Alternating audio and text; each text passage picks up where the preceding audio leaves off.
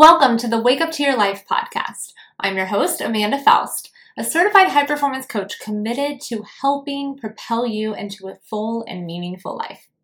If you're tired of going through the motions and you're craving a life filled with purpose and intention, then you're in the right place. Together, we'll explore strategies, share stories, and unlock the secrets to living your life to the fullest. So grab your cup of coffee, or in my case, tea, and get ready for a powerful time of waking up to your life.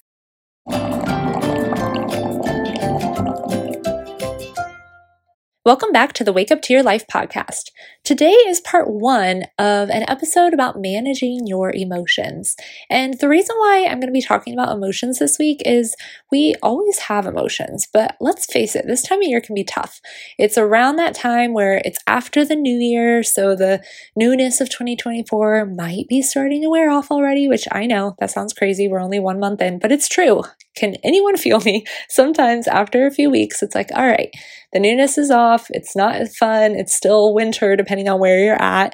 I live in the Midwest, and so this time of year can be really dreary and hard, and there's no sunshine, and it's rainy, and so emotions can be all over the place.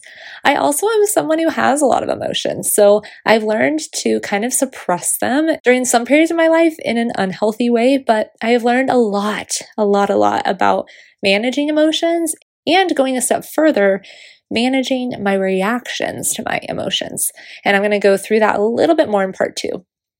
But as far as managing emotions, something that we have to understand about emotions is emotions come from our thoughts. So our thoughts create our feelings, which create our actions and our results. That is something that Brooke Castillo talks about. Our circumstances are very neutral. They're factual. There's no argument about a circumstance. It is what it is. But what changes about the circumstance in different people's lives is their thoughts about them.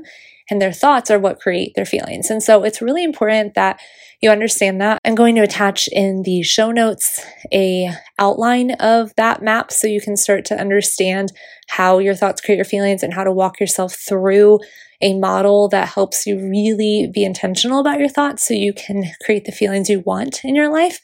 And so when it comes to managing emotions, first of all, it's really important to know what different types of emotions there are. So something that we do in our family is we have this wheel of emotions. It was actually really fun because over Christmas time, we had extended family over and they found our wheel of emotions and they were all looking at it and being like, I didn't even know there were this many emotions. I'm like, right? There's so many times I'm feeling a certain way and we think of the basics like, am I happy? Am I sad? Am I angry?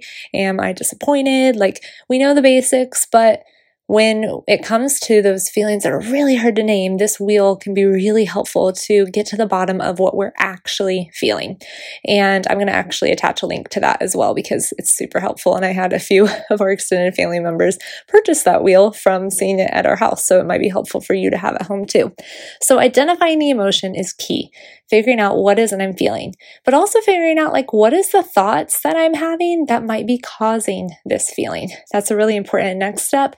Because again, the feelings, they seem to just like come upon us. Like, why do I feel this way? Why am I feeling anxious? Why am I feeling scared? Why am I feeling hopeless? Like, or maybe why am I feeling joyful? That could be positive emotions too, but it's going to come back to the thought that you're having. And so that is really key in understanding how to manage emotions, understanding where you're feeling it in your body.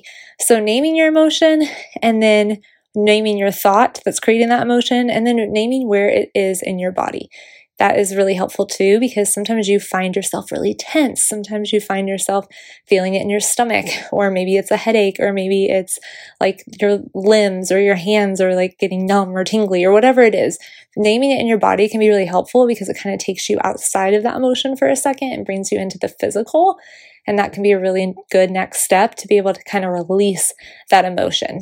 And speaking of releasing, that takes me to the next step. If we are weeding through our emotions in a way that's like, you're allowed and you're not, then we're not really allowing ourselves to have a full human experience. And every emotion is allowed to be welcome.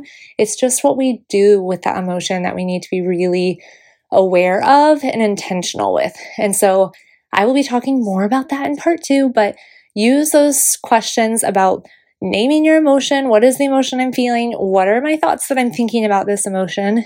Where am I feeling this in my body? And what might this emotion be trying to tell me, and do I need to release it? Those are all really good questions to jot down and start using them when it comes to managing your emotions. I can't wait to tell you more tomorrow. Thank you so much for listening to the Wake Up to Your Life podcast. If you enjoyed this episode, forward it to a friend, send them some encouragement, and leave a review. Tell me what you think. That always helps me to know what to continue doing on the Wake Up to Your Life podcast. If you are looking for coaching support or anything to do with dialing in your habits, waking up to your life, anything high performance coaching related, email me at support@wakeuptoyourlife.co, and we'll find out what's the best fit for you and your next step. Remember, every day is a chance to wake up to your life.